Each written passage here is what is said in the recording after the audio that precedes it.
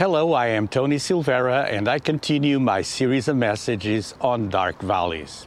Today, I would like to talk about the Valley of Trouble, and I mentioned already a passage in Hosea. We're going to learn how to get out of trouble trusting in God. He wants you to be a light in this world, and you cannot be a light if you're just in darkness. As you travel the dark valley, allow the Word of God to build a firm foundation in your heart. In life, we pass through many valleys. We've learned about the Valley of Trouble that is mentioned in the Old Testament. And then there's a prophetic word delivered by Hosea, and we can read about it in Hosea chapter 2, verse 15. God told Israel, "I will return her vineyards to her and transform the Valley of Trouble into a gateway of hope." This is what God wants to do in the Valley of Trouble. God takes what was meant for evil and He can turn it away for good. There is many dark valleys in life, and when we cross them, very often we feel alone. We feel like God has abandoned us. Everyone has abandoned us. But there is a hope. God promised that in the Valley of Trouble, He will open up a door. Just strive to find that door. Very often, things that are in darkness are hidden, but the light of God can bring revelation, reveal what is in shadows, reveal the darkness. And as God does so, you'll have hope. Pass through that door of hope and exit the Valley of Trouble.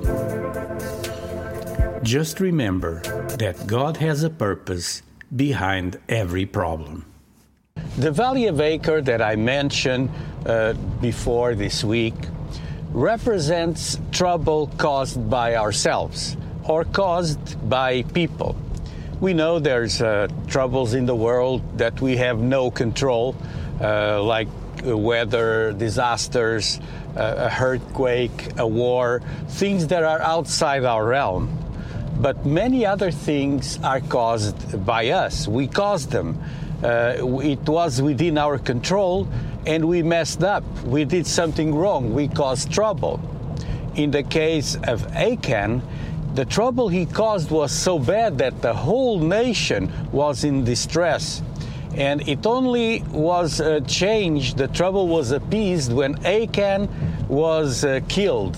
Him, his family, it was a horrible thing. That's why that valley was named Achor, the Valley of Trouble. Sometimes we have no idea how to get out of the troubles of our life. We mess up, we cause those situations, but one thing I can promise you is that in the Valley of Achor, God can open up a door of hope. The door of hope is the only way out of this valley. Imagine that you are in a maze, and in that maze you go around and around and you go in circles and you cannot find your way out. So many times in life's troubles we think there's no way out. That's why sometimes we contemplate suicide. I did it when I was younger. I had no hope. With no hope, you only wish for your death when you're in the Valley of Trouble. But when God comes into your life, Jesus Christ can transform any situation. He can open up a door where there is no door. He can put a way where there is no way, a way in the desert, streams in the desert, streams in the valley.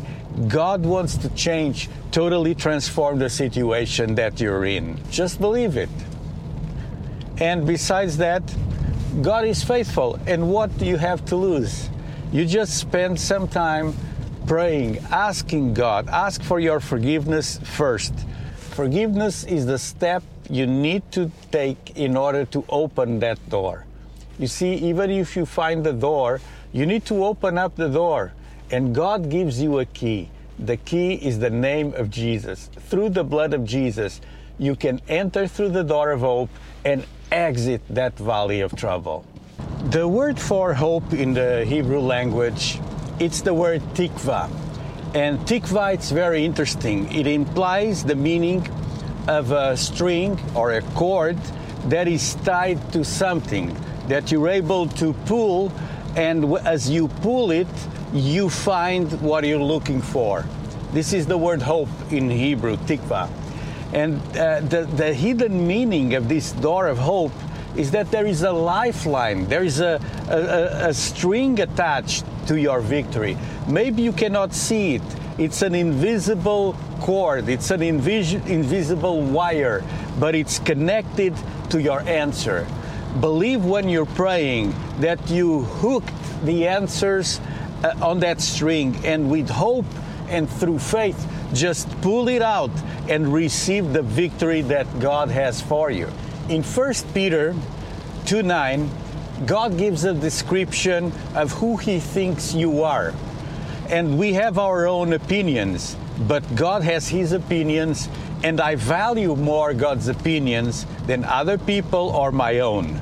So it says the following, 1 Peter 2:9, "But you are a chosen people, a royal priesthood, a holy nation, God's special possession, that you may declare the praises of Him who called you out of darkness into His wonderful light." Focus on this. Out of darkness into His marvelous, into His wonderful light. Where's the darkness? The darkness is in the valley, but God has answers for you. God has something more. God has a promise, and God has a purpose behind every problem. Once I heard this story about a goldsmith that was asked, "How do you know that gold is pure?" And he answered, "When I see my reflection on it." You see, it's when your faith is pure, when you see your reflection on what you ask, that you know that you are living in that pure state where God answers prayers. Our faith is tested, and it's tested in the valley. The mountain is the place of fellowship with God, but the valley is that place where we have to pass through the trials, the trouble, the temptations. The same Peter said in 1 Peter 1:7, it says, "So that the tested genuineness of your faith, more precious than gold that perishes, though it is tested by fire, may be found to result in praise and glory and honor at the revelation of Jesus Christ." Faith is like gold. It's like that gold of the goldsmith that I was mentioned. When the goldsmith wants to know if gold is pure, he's boiling the gold, he's testing it by fire, and he can see his own reflection in that gold. When you go through troubles in life, you'll be able to see the reflection of who you really are. God uses those tests. It's the way He does it. But above all, we need to know that He has a plan for us. The prophet Jeremiah said in Jeremiah 29:11, "For I know the plans I have for you, declares the Lord, plans for welfare and not for evil, to give you a future and a hope." It's never the plan of God for you to stay in the valley. The plan of God is bigger than a valley. The plan of God is for you to confront the problems, to confront the trouble, and find the door of hope, to go from darkness to light. God is able to transform your path. Not only He is able, but He is willing to do it. Just let your faith be tested. Find the door of hope and get out of that trouble. I have learned this truth. Every day and at every moment, I know there is a door of hope open up for me. And you can learn this reality too. There's a door of hope right ahead, up ahead. You just need to trust that God will transform every trouble into an opportunity. Hope, it's what raises up when you find that opportunity. As you find God and as you allow Him to open those doors for you, you will stop living in trouble.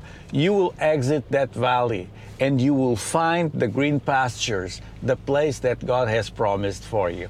One of the most terrible valleys in the Bible, it's the valley of Sittim. And this valley is where the cities, the old cities of Sodom and Gomorrah were located. Today, it's the place where the Dead Sea is. And it's a place that was destroyed by God because of their multiple sins. We're going to learn about it and see how we can exit. There's someone in the Bible that was able to leave that valley before destruction comes. It was right in the last moment. It was a big trouble.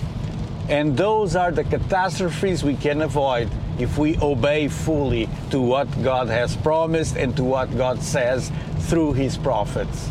Hosea said that the valley of Achor, the valley of trouble, will be transformed into a door of hope. A door is a portal, it's a passage. When you pass through a door, you go from one room to another, you go from outside to inside. It represents passing from one reality to another. In my perspective, the door of hope leads to faith. And faith is the assurance of the things that are not as if they were.